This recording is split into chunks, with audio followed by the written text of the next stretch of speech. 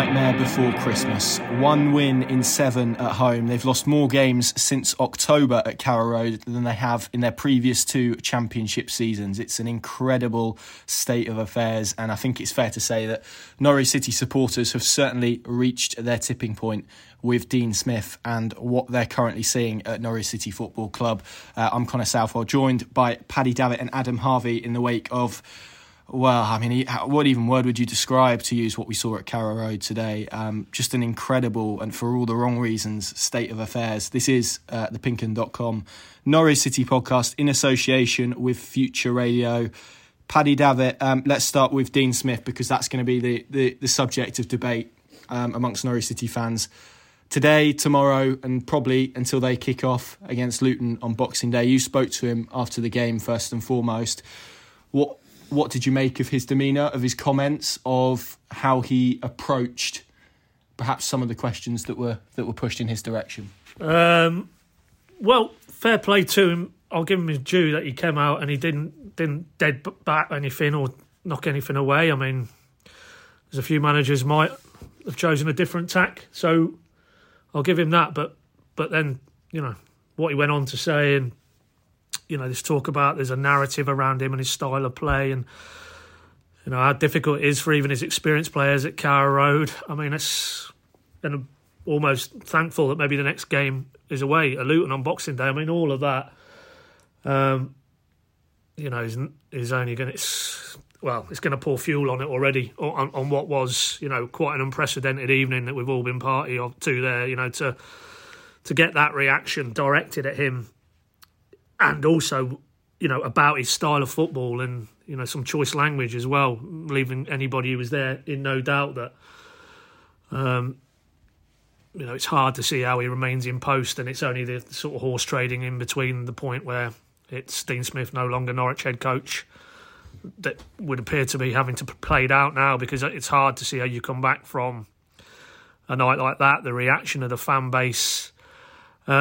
And, you know, seemingly he feels it's unfair and it's unjustified and can't quite get his head around it. But I think to reverse that, there's quite a few Norwich fans, I'm sure, can't get their head around how this group of players are performing so poorly. You know, 1 win in 7 now at Carrow Road in the league is, frankly, relegation form. So, you know, for him to say that if they won tonight, they'd gone third, factual.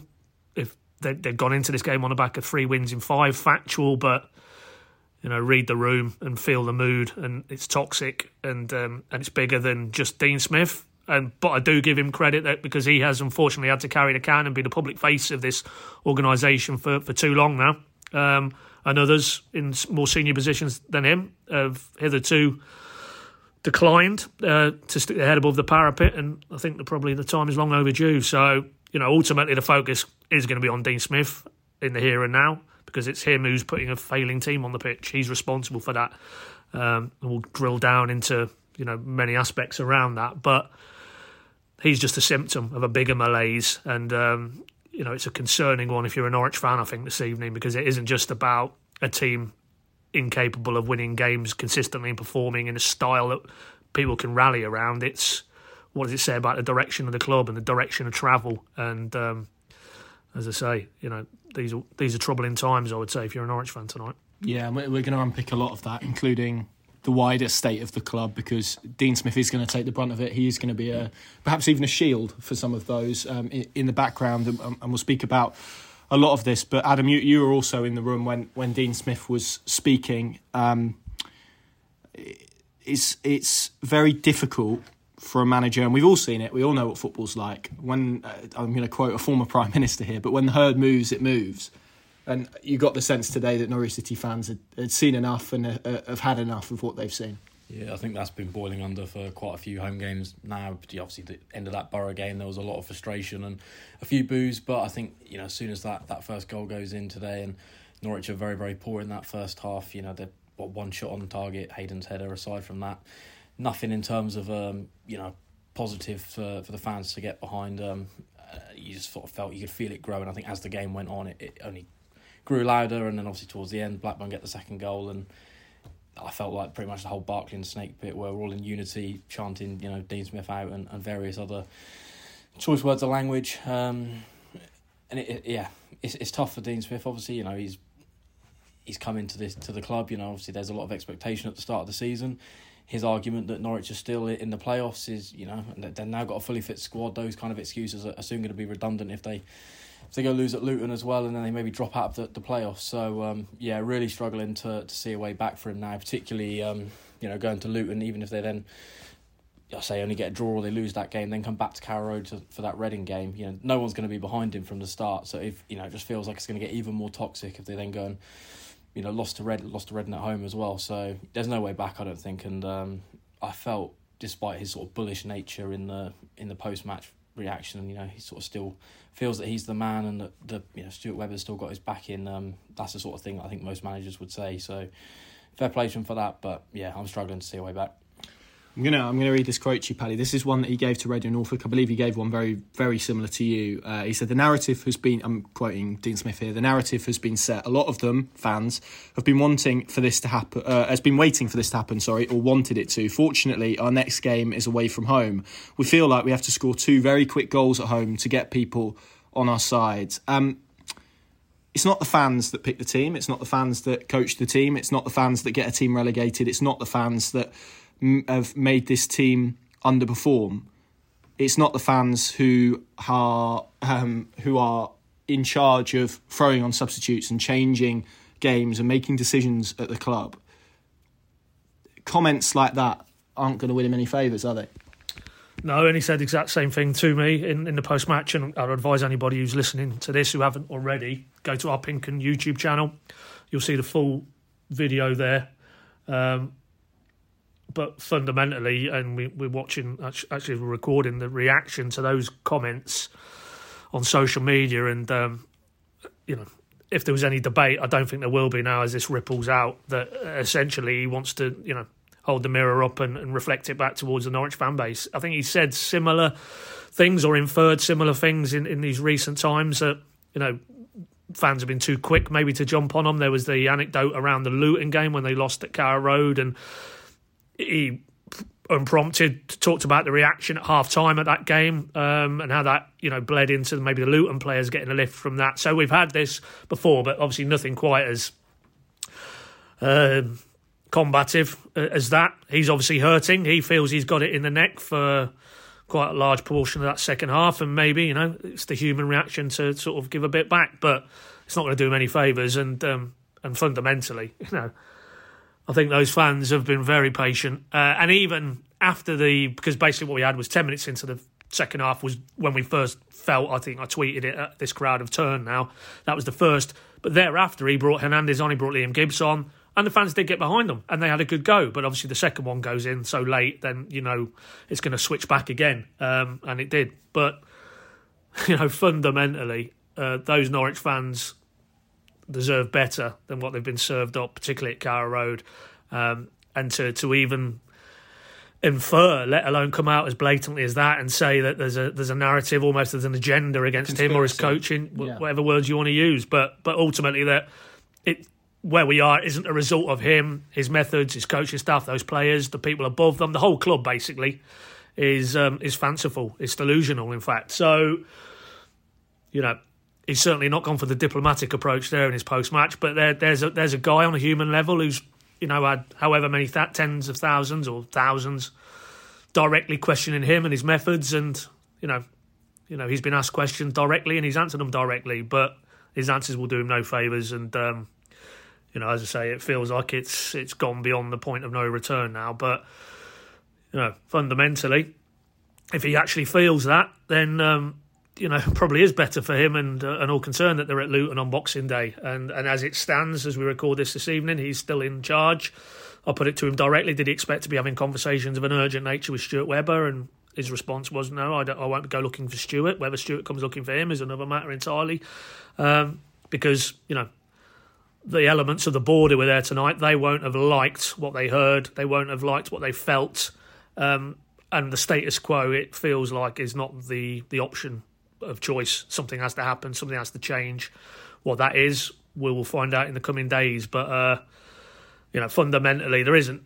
I don't buy this, that there was a narrative around him and his style of play, that he wasn't Farker, he isn't Daniel Farker, it isn't Fark ball.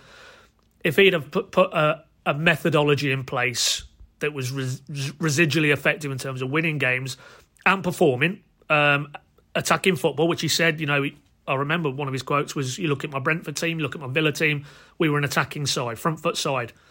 Palpably, he hasn't been able to translate that to Norwich City, and the results tell you that, and also the performances as well. So I think he needs to look a bit closer to home, frankly, before he sort of, tries to deflect that and say that it's actually not him, it's not his coach, it's not his players. There's a narrative around him and what he's tried to do, because fundamentally, I try and detach all the emotion out of it, and you come back to the stats, and the stats tell you in the last 21 points available at Carrow Road in the Championship for a group of players and a club who said promotion was the justifiable aim, 3 points from those 21. That's not good enough. That isn't to do with fans, narrative, anything else, ephemeral or peripheral. It's to do with Dean Smith and his inability to get a performance level out of this group of players, which is better than 3 points from 21. Bang on, it's not the fans who have set those expectations either. They were set. Dean Smith has said before that it would be a top two. He felt this group was good enough to get a top two finish. Stuart Webber said in the summer he felt it would be a squad good enough to get a top two finish. This does not look like a squad that's going to get a top two finish, and you have to measure them against the bar that Dean Smith, that Stuart Webber, that the club have attached to this squad. They feel this group was good enough or is good enough to bounce back at the first time of asking. Adam, we're halfway through the season. Do you, I mean, it seems a silly question, but do you feel that they're good enough to do that? Because certainly on the evidence of what I've seen this season, I haven't watched probably any minute of football and felt that this Norwich City group looks capable of achieving automatic promotion, and we're 23 games in. Yeah, they're miles off it at the moment. They don't even really look like a side that's going to compete for the playoffs at the moment. It feels like they're almost in like a bit of a free fall. I think there was probably this reset period over the World Cup, and they obviously went out to Tampa. It felt like maybe this was the chance to turn the season, turn the tide, and there'll be a more positive outlook. They then go to Swansea, very poor performance to get the result, but you felt that was not really a true representation of that game. Any team with a little bit more cutting edge up front beats Norwich City quite comfortably that day, 3 or 4-0. Luckily Swansea were poor in that department. You come into this game against Blackburn, 3rd versus 4th, or 4th versus 5th as it ended up being just before for the game because of Watford's victory. But again, absolute dross. Really, really struggling to put this into words, just how poor they were. And it's not down to the playing squad. They've got players there that are more than capable of proving themselves in the Championship. Timu Pukki's he loves the goal in the Championship. They've got players there. Kenny McLean, he's obviously had 2 title promotions on his CV. They've got players there that are not performing to the levels. Obviously they're a little bit older now. There's been mitigating factors so far this season. They've had obviously the injury issues as well during the season, which Dean Smith's used, but they don't even have that at the moment because they've now got a fully fit squad aside from Byram and Jacob Sorensen. So yeah, really, really struggling to see now unless they change a manager where else they can change anything, because the playing squad, they know that there's not a lot of money to spend in January, if any. So they're going to have the same playing squad. So someone's got to come in and revitalise this squad. And I really don't feel that Dean Smith's the man, particularly now that the fan base have turned. I don't see there's a way that the fans then get back on side with Dean Smith. They've not really been on side with him probably ever since he's arrived. And obviously, there's obviously this, love and emotional attachment to Daniel Farke. But, I don't think that's, as Paddy kind of alluded to, if Dean Smith was playing good football and Norwich were winning games, he would have the same love as what Daniel Farke had. So, I feel like the only way now that they progress forward and maybe do have a chance of a playoff push or maybe even top 2 if they can really turn the form around is in the form of a change of manager, and probably similar to the time with Alex Neil, where it just felt like that season was petering off and he kind of came in, new ideas, fans got on board straight away, and that momentum just took them through to the playoffs, and then obviously it was a magical end and promotion back to the Premier League. Yeah, this is not about Daniel Farke. It's not about people harping back to past glories. This is about what people are seeing on this pitch, on the pitch at the moment in time, and it's not good enough for a Norwich City team to have one win in 7 at home. It's not good enough for a Norwich City team not to have won back-to-back games since September and to be 7 points off the top 2. Those are not statistics that a Norwich City team in the Championship, particularly having just come down, particularly having players who have played in the Premier League last season, whether you think they're Premier League quality or not. And look, ultimately Norwich fans have I feel, been quite fair to Dean Smith. He's had over a year in charge now. In that time, they got relegated with 22, 21 points in pretty disastrous fashion. I think most people took the context of that when perhaps other clubs and other people at other clubs wouldn't have done. And this season, as we said, they clearly feel the style of football isn't what they want to be seeing, but also that the results aren't what they want to be seeing. And when you hear a head coach talk about, well, we had 60% possession and we had 17 shots and all of this, he knows, and everyone else knows as well. There's statistics that you have to put into perspective. Today, for example, Norwich City were behind in the 4th minute. That creates a game state where Blackburn are going to hold on to what they have. Similarly, by the way, to what Norwich City did last weekend when everyone was talking, or some people were talking about how well they defended their own penalty area. So there is context between in terms of how you use these statistics. And again, you can, it's the old saying, isn't it? You can alter the stats to whatever your point of view is. But I mean, Paddy, it doesn't feel particularly credible to be talking about possession and shots when Norwich City, realistically, in this game, the only major chance that I can think of off the top of my head, and I've kind of racked through the game, was a Josh Sargent header in stoppage time when they were already 2-0 down. It's hard to see how, because at the moment, and I said this in my verdict, it feels like certainly on the pitch, and we'll put everything else in context in a little bit later, but it feels at the moment like they're on a crash collision course and no one's doing anything to try and alter events or push on the brakes or pull the handbrake up or try and use the steering wheel. It just feels like they're kind of driving straight into it.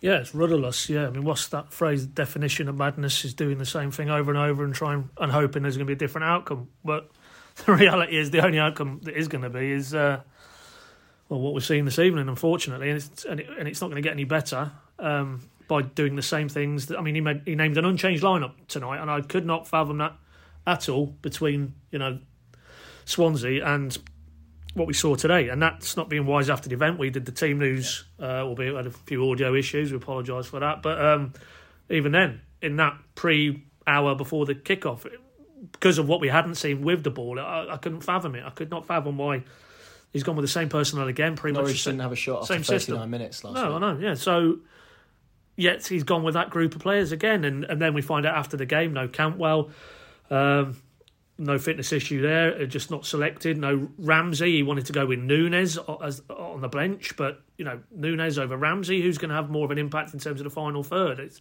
pretty clear to me. And above all that, Sinani retains his place, and again, didn't really do too much in terms of end product creativity. There was one or two nice moments, but not enough.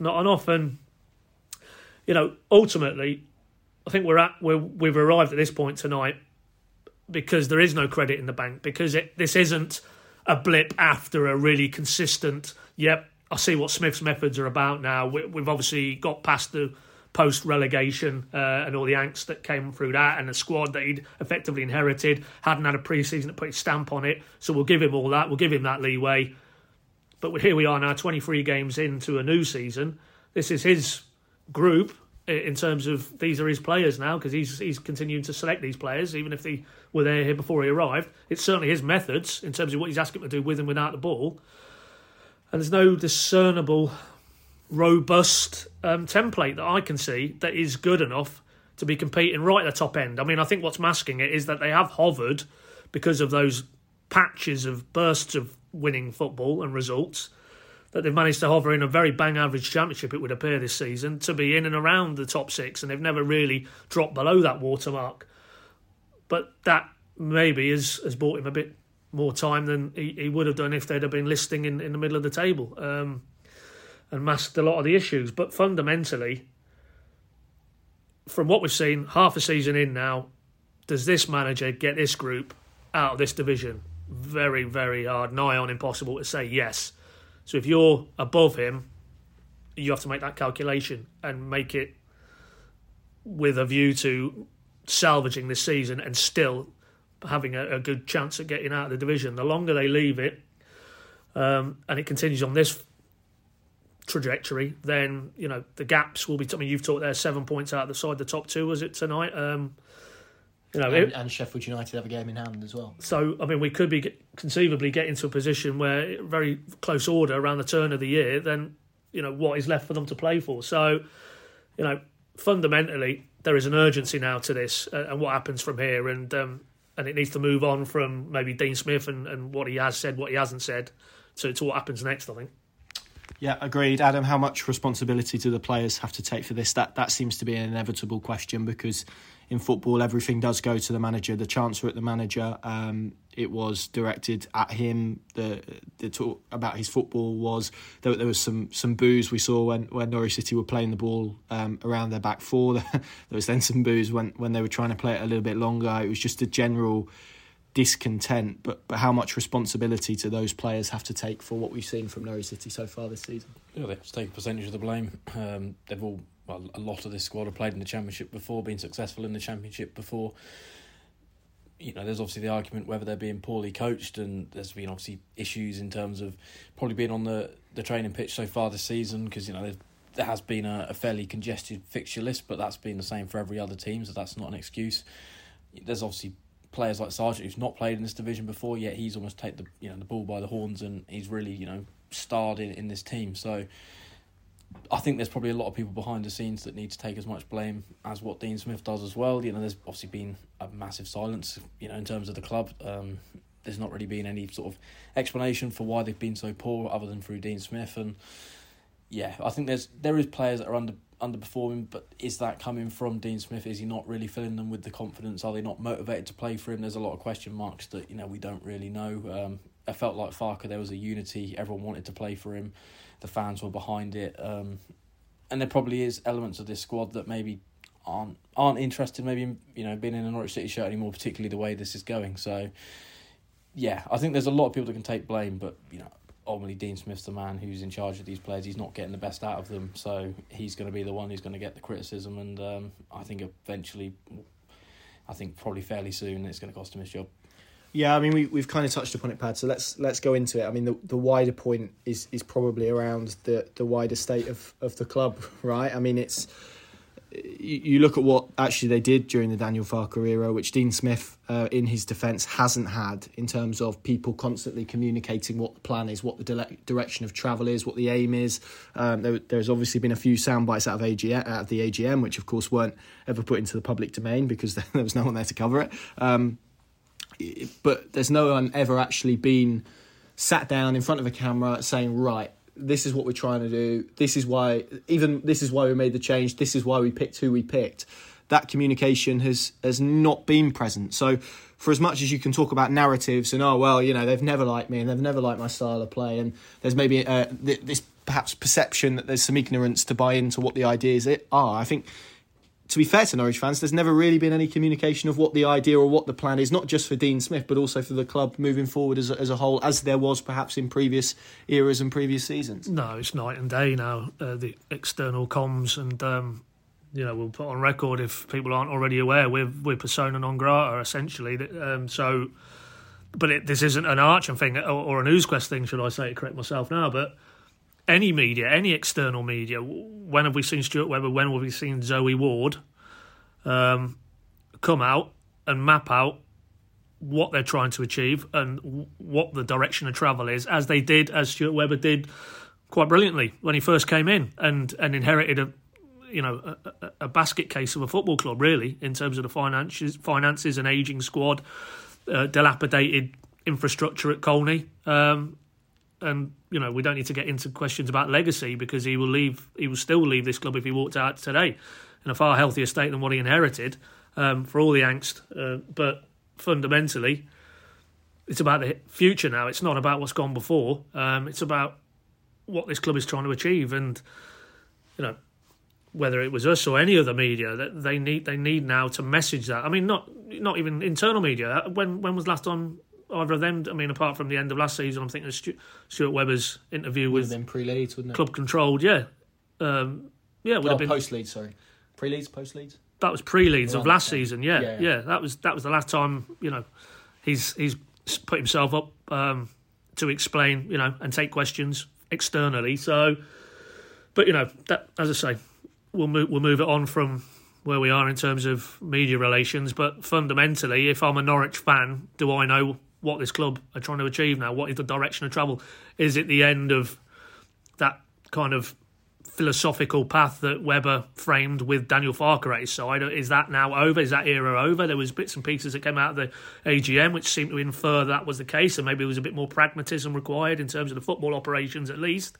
Communicate that, because, as I say, Dean Smith is in this purgatory where he's not Daniel Farker and it's not Daniel Farker's football, and ergo, what's happening? We thought this was the Norwich way. So, communicate that better. And to be fair, in the past they've accepted that their communication hasn't been good enough and that they haven't got their messaging right. And immediately I'm thinking about this top 20 mantra, this top 26 mantra, and when they reset it, I don't think they ever really got that messaging out. But that's for them to take a step back and see where they are with that. But fundamentally, they don't really want to acknowledge that there is a disconnect, or at least a widespread disconnect. But listen to your fan base. Listen to them at Carrow Road tonight. Look at the empty swathes of seats before, during and after that game and take your measure from that. You don't need to listen to media externally or internally. Just your fan base. They're the most important constituency. Are they happy? Are they happy with where their club are going? And it isn't just about losing one game at home to Blackburn. It's a bigger issue than that. It's fundamentally, what is this club trying to do in the short, mid, longer term now? I don't think that's clear. I don't think that's being communicated. And, until we get to that point, then it doesn't cure everything, of course. There'll still be plenty of issues and plenty of problems to unpick. But fundamentally, if you're a Norwich fan and you understand what the club are trying to achieve and what direction they're trying to go in now, then I think maybe, at least you can frame it through that. At the minute, is this the end of the, as I say, the sort of more philosophical approach to, we're not buffeted by results on any given week. This is about a holistic approach to our club and doing things differently and being different and being, out of the pack and not being like every other club, with the community focus that they're very proud of, quite rightly. Then, fundamentally communicate that, because this lack of communication, it's not helping their cause, and whether they want to choose to believe that or not, but they'd be in a far more positive frame of mind, I think, as a football club, if they were retaining that ability to be scrutinised externally, whether it's us or any other media for that matter. Until they do that, till they accept there's an issue, then I don't see how we get past it. But that's fundamentally a different path we're going down. What we need in the here and now is some response to the events that have culminated tonight in essentially large swathes of the people who did stay telling Dean Smith to depart and not come back. That isn't usual. When you get to that point, when that amount of fans, when it slips out of a vocal minority to that level of volume, red warning lights should be coming on in that boardroom and around that executive committee table. Yeah, absolutely, and it's really interesting because I know the view externally will be, well, Norwich are fifth. Norwich are 6 points, whatever they are, for the top two. What's the complaints about? But again, that's probably outside looking in, and probably, dare I say, it does feel like there's maybe even some internal perspectives that have been that way recently. But it's hard to ignore now that the club, certainly in terms of its relationship with fans, that link, that chain is undeniably broken. We saw it today. There was a complete, park the Dean Smith stuff in terms of his position and calling for his future. There was a complete and utter rejection of what they're seeing on the pitch at this moment in time. There was about as brutal and about as clear-cut an opinion on what they are being served up and what they are witnessing. And it was very clear, their response and their message to that. That is a problem, and you have to resolve that, because it's not about the people who are in those positions. It's about fans. It's their football club. People pass through. They come and go. They try and direct certain things in certain ways. But it's the fans ultimately that matter most. It isn't about speaking to certain people or even us wanting certain things at certain points. It's about the fans and what they feel and what they want. And I think they made clear today what they feel needs to happen. And in my view, they should not be blamed for any ounce of what we've seen this season, last season, because all they have done is responded to a product that has been put in front of them. And it's been made very clear today and tonight that what they are seeing, they do not like and they do not want. So now the question is, what are Norwich City going to do about it? It's going to be absolutely fascinating, I think, to see what happens. But Adam, I mean, from the fans' perspective, what now? Park the Dean Smith element. What does happen now in terms of where the fans go with this? Because let's say, and at the moment, Dean Smith is still in post, so we have to talk about that as in its current form. If that remains the case, do you feel there's any possibility that the fans come back on board with what they're seeing at this moment in time? Because it did feel like, and we've spoken about it before, that managers have D-days at certain points. Chris Hughton had his against West Brom. Alex Neil had one, didn't he? I can't remember what the game was, but he certainly had one. Huddersfield, yeah. There are certain moments in time where you view a manager's position as being terminal. Do you feel now, because, I mean, we've kind of got social media up in front of us as we're recording this podcast, I don't think I'm yet to see one message in favour of Dean Smith or suggesting that he should stay in post this evening. And obviously you have to put that in context that not everyone is on social media. It is just a snippet. But when fans turn like this, it's very, very, very difficult to get them back, isn't it? Yeah, I mean, at the start of the season, when they obviously were going on those good runs, or these 6 wins on the bounce, everyone was still saying, I'm not convinced by the performances. You know, it felt like it was almost that bad run was inevitable. It was going to come, and fans were waiting for it. It came. He then kind of had a sort of D-Day against Stoke. Obviously got the 3-1 victory, and that maybe quietened the noise a little bit. They've obviously picked up a few good results on the road here and there, but again, not been performing very well. It's just been one of them where a lot of the teams they've come up against on the road, Rotherham, Swansea, maybe lack that, penetrative bit of quality to finish the chances they've had. So it's been at Carrow Road that's been the issue, and I think even if they then go to Luton and they get a positive result, they're then back at Carrow Road for 2 home games on the bounce. It's only going to take one negative performance, one bad result, and that whole place is going to be exactly the same as it was today, if not worse, because they're going to have another defeat on the board. And my concern is the longer that he's in post, we're going to see Carrow Road be more and more empty. The atmosphere is going to be even more flat, and obviously I'm speaking from a fan's perspective, obviously also someone that covers the club, and even I don't see a way back for it now. I think, there's been managers in the past where, they maybe had an attachment to the club. Dean Smith doesn't really have that. I think we were then speaking about that on the way up. What's Dean Smith done since he's arrived? He took the club down, albeit that's probably not completely his fault. There's obviously, he's inherited a squad that ultimately wasn't good enough down to poor recruitment. The summer's come round. I think there can probably be some angles fired or shots fired in terms of the recruitment again in the summer. Only 4 players brought in. It maybe needed a bit more of a reset, but my concern is that the longer that Dean Smith's in post, they've got all these players out of contract in the summer. It just feels like this toxic kind of feeling that you can literally pick up off social media. You've only got to put hashtag NCFC into Twitter and you can literally see it in front of your eyes. You only got to be at Carrow Road and you can see it as well.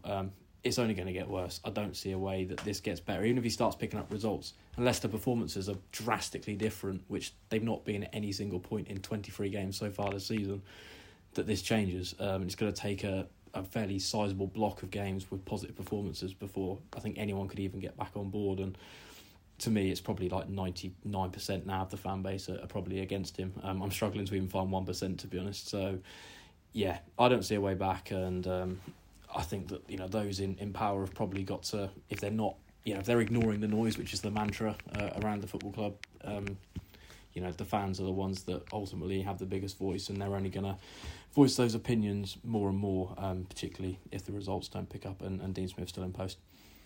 Yeah, absolutely. It's really interesting. We've obviously got as well, Pad, to throw into it a festive period where Norwich. This was kind of the start of 4 of the next 5 at home. Obviously, that includes Blackburn returning for the FA Cup in early January, I think it is. But the home games are Reading and Watford as well. Watford in particular looks an interesting one there now above Norwich City in 3rd.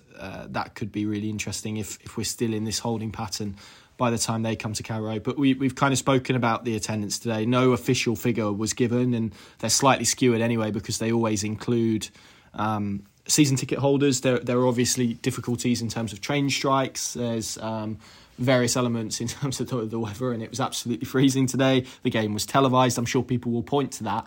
But with season ticket renewals around the corner as well, the fact that the price was raised this year for supporters to come in and watch games at Carrow Road, given the current economic climate as well, there's probably a debate to be had around that. But how concerning, we've spoken about those who were in the stadium, but how concerning should the sheer amount of empty seats be to those people in positions of power, even in spite of what we've spoken about. Because, as I said, if that's a game against Manchester City in the Premier League, I still think Carrow Road is full, and maybe people find a way. Maybe there's not that willingness to find a way to get to Carrow Road in a sense.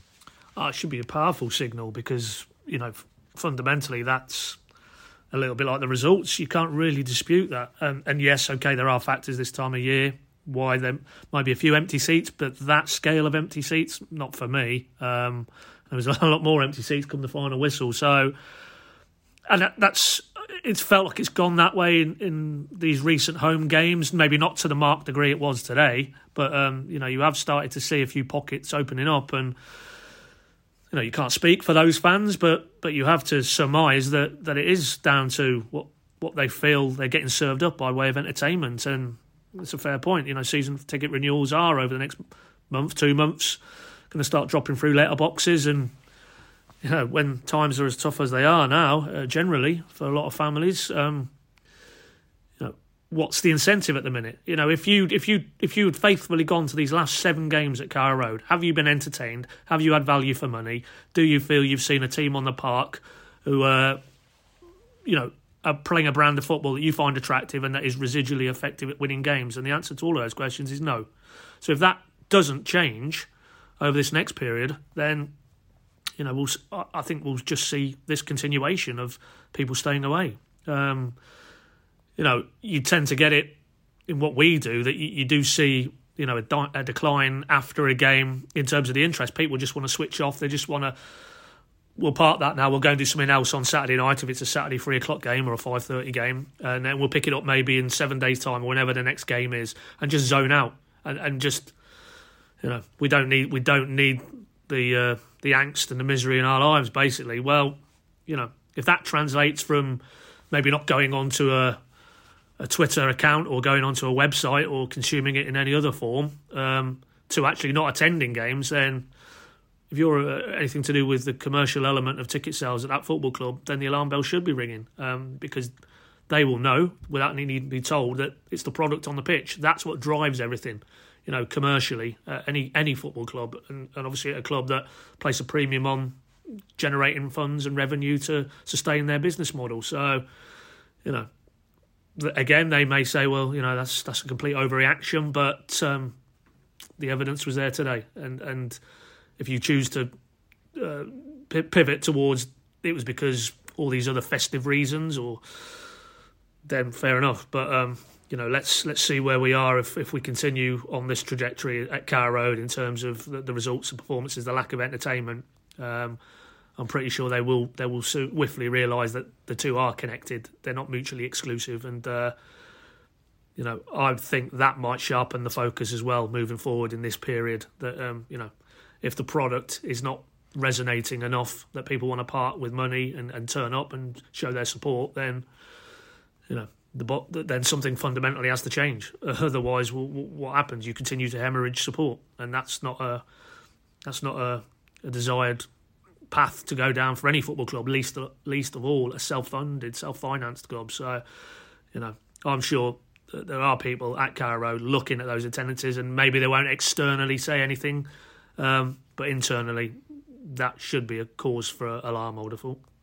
Yeah, one to monitor in the weeks ahead. Definitely, I realise that we've gone quite a long way into the pod without actually speaking about the game. So Norwich conceded after 4 minutes. Ben Gibson turning into his own net, a little bit unfortunate, that one. Not a particularly great game for Ben Gibson. I would imagine we'll see Andrew Omobamidele back in for the Boxing Day clash against Luton. Norwich then have plenty of the ball, don't really do a lot with it. Second half follows a similar pattern to an extent. Tyrese Dolan adds a second. I think the shot deflected off Gibson again, didn't it? And into the back of the net. That makes it 2-0 on the counter. McCallum it was actually, yeah. McCallum, was it? Yeah. Gibson squared him up. Right, yeah. So it deflects off McCallum. I'll correct myself. And again, we had this situation, Adam, where it just kind of felt like the only real solution that Norwich City, Dean Smith, Craig Shakespeare and the coaching team had was just to kind of look behind them and go, who's an attacking player? Do you fancy coming on, lads? And it just kind of felt like, Kieran Dow came on, Onel Hernandez came on, Adam Eder came on, Marcelino Nunez came on.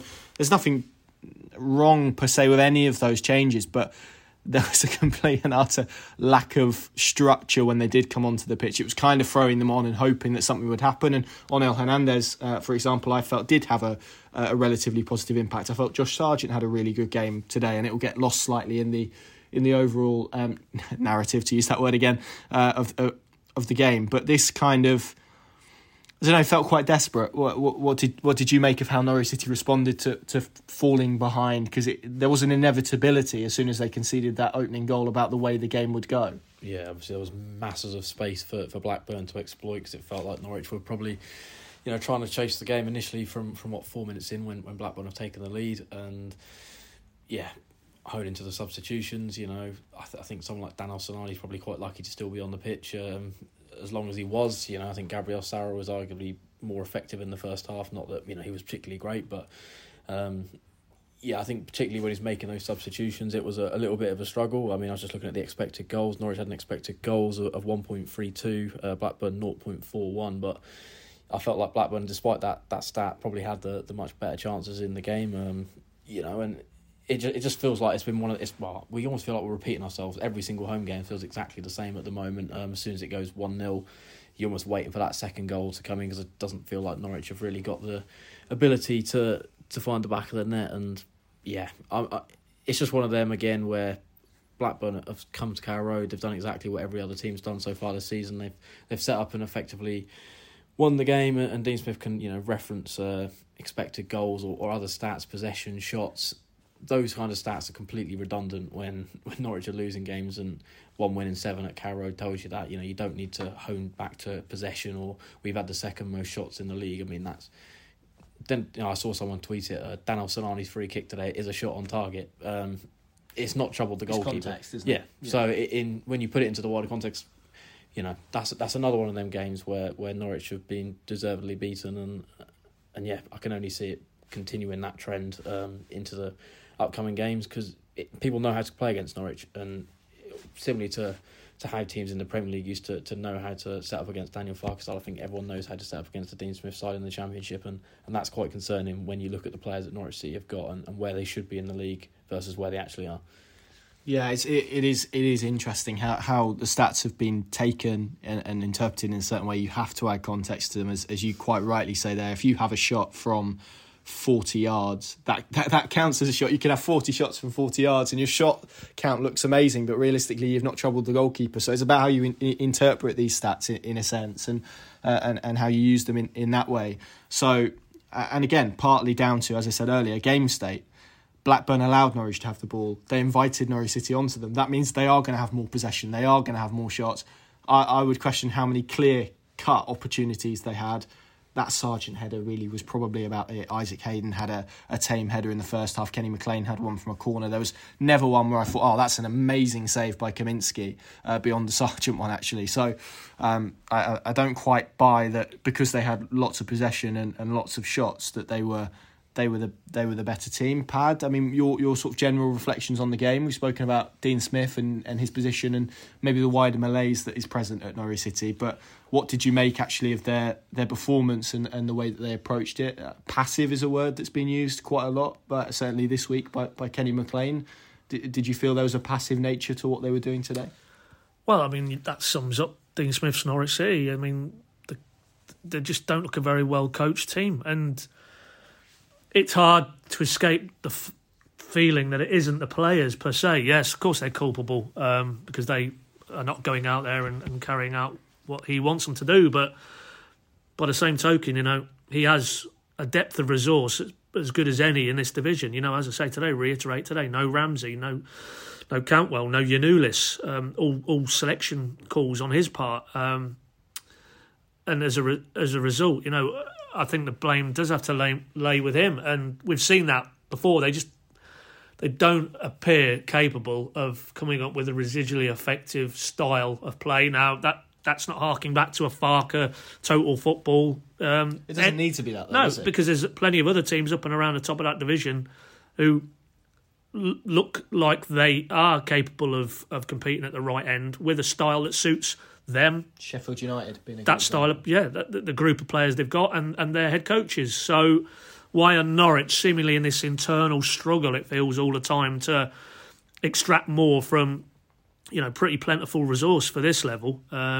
Certainly better than what we're seeing in terms of results and performances. So it all does, sadly, point back squarely at the door of Dean Smith, Craig Shakespeare and his coaching staff, that they haven't been able to impart their methods successfully on this group of players. And, why that is, then, maybe it'll come out in the fullness of time. But fundamentally, as I said, to repeat what I said earlier, you keep banging your head against a brick wall, you're eventually going to have to stop because your head's going to be absolutely pounding, and it just feels like they're doing the same things week in, week out, primarily with the same groups of players, and it fundamentally isn't working. And, anybody who was surely defending Smith and his methods after Swansea would have to say that what they've seen today is enough's enough, surely. So... But ultimately, the people who matter, they will have to arrive at a similar conclusion. And if they still believe that Smith can turn it around, as he himself was quite bullish in his post-match, I didn't get any sense of defeatism or a guy who's waiting to be put out of his misery. He clearly feels that he's still the right person to get this group of players firing and in an upward direction. But, very, very, very hard to see how a path that leads in Dean Smith getting this group of players in promotion contention this season. So if that's the case, then, something needs to happen, something needs to change, because the status quo is fundamentally not working on every level, inside and outside the football club. I'm going to ask you both a question now. If just park everything to one side, almost close your eyes and go into a bit of a hazy state. What would you like Norwich City to look like? What is the desirable, I suppose? What does this Norwich City team need to do to be functional? And I'm not talking in terms of head coach or players. I'm talking purely in terms of style. I guess you could broaden that out and talk about connection with fans and players. What does that need? What does it need to look like moving forward that currently it doesn't look like? Pad, I'll start with you.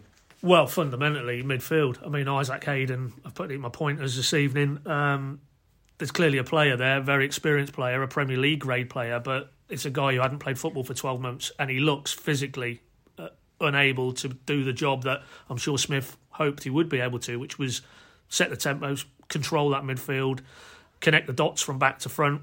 The tracts of space that the Blackburn players, again, had to roam in today, and that's not an isolated game. We've seen that, and it isn't just all on Hayden's shoulders. I think just fundamentally that midfield isn't fit for purpose. What are they trying to achieve? Are they trying to counter teams? If so, they need more dynamism and more drive. If they're trying to control the ball, then they actually need players with a range of passing that is good enough to set that tempo. And every time Liam Gibbs comes on, it looks a different kettle of fish to me. So I'd fundamentally be. If we're saying this head coach stays, this group of players is as is, how do we get more out of this group? I think it starts and finishes with the midfield, because you look at the top end of the pitch, you've got two players in Pookie and Sargent. What are they now? 16 goals between them in the Championship. They will score goals with the right service. Defensively, personally like to see Omobama Daly back in instead of Gibson. But other than that, maybe Yanulis for McCallum. I don't think there's too much wrong personnel-wise with that and the setup. But midfield, that balance isn't working, and I think Hayden's an issue in there in his current state. If he'd have had this injury-free run and he'd played from the start of the season, could be a different scenario, but it isn't. That's the hand that's been dealt.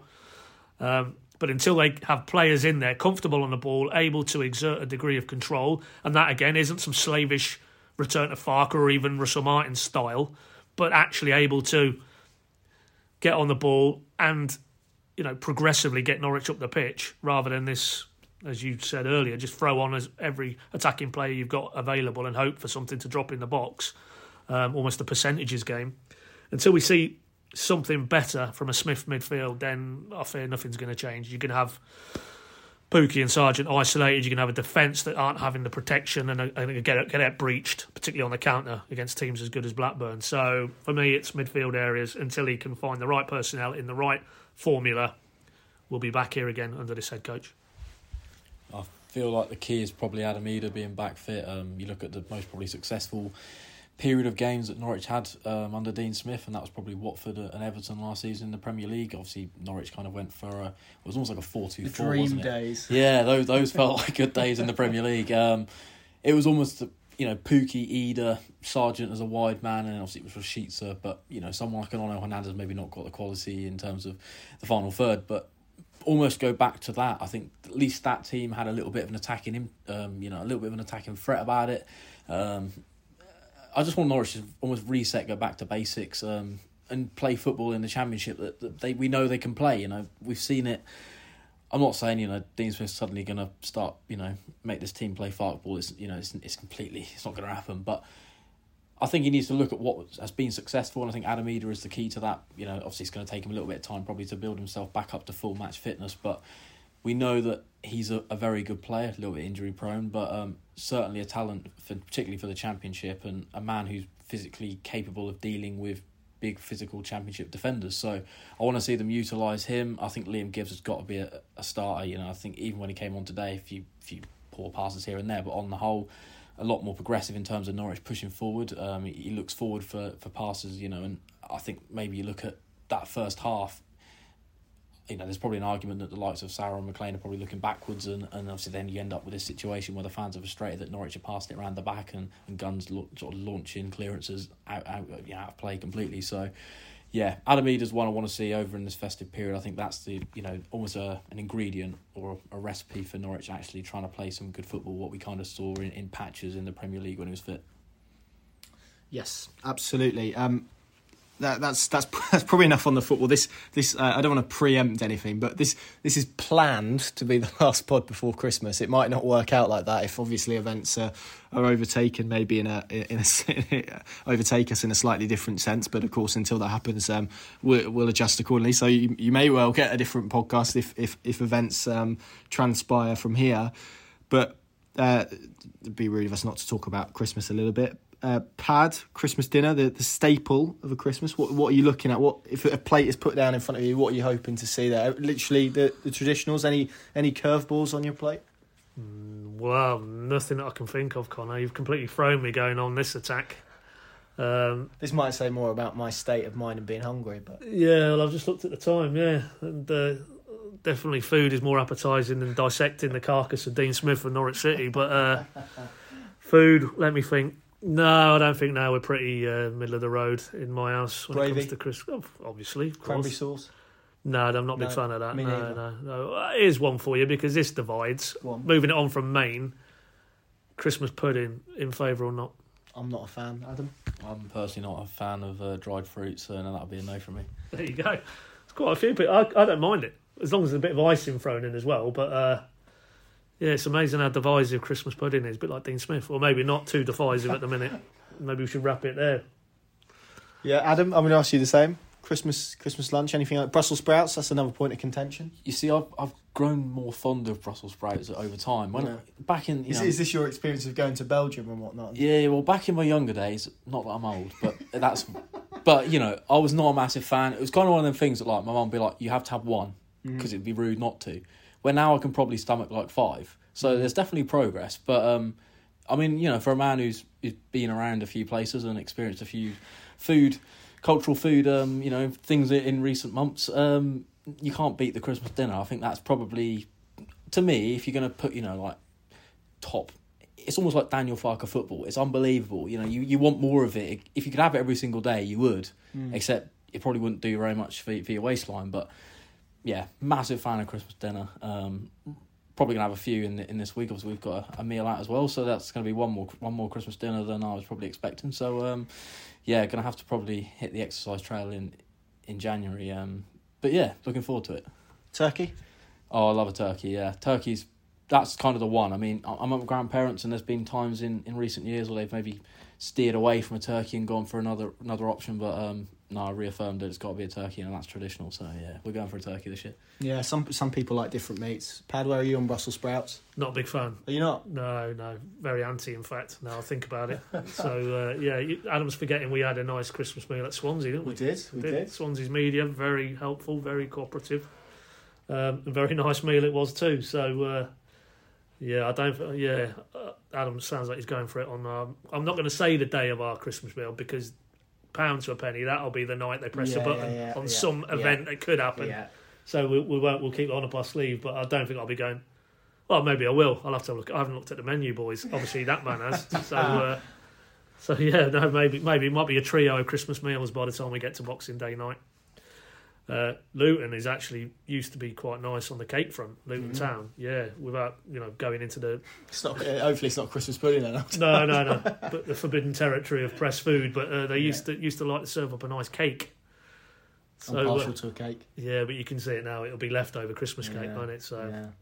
Yeah, and anyway, that might be the least of our worries at Luton Town if things haven't improved dramatically on the pitch. Yes, absolutely, gents. Thank you very much. Thank you all very much for listening as well. Of course, we'll have coverage across our PinkUn channels, plenty more analysis and reaction to this defeat. You can watch Dean Smith's reaction on YouTube. You can obviously read his words on the website as well. Subscribe to PinkUn Plus if you yet to do that. There'll be some reaction from Grant Hanley there as well, potentially by the time you listen to this. So plenty of stuff to come. Obviously, we'll keep you updated to any twists and turns that may come over the coming days/week, and we will be at Kenilworth Road for Norwich City's clash against Luton on Boxing Day. So that leaves me to say have a very, very Merry Christmas from everyone here at the PinkUn. And we will see you again very, very soon.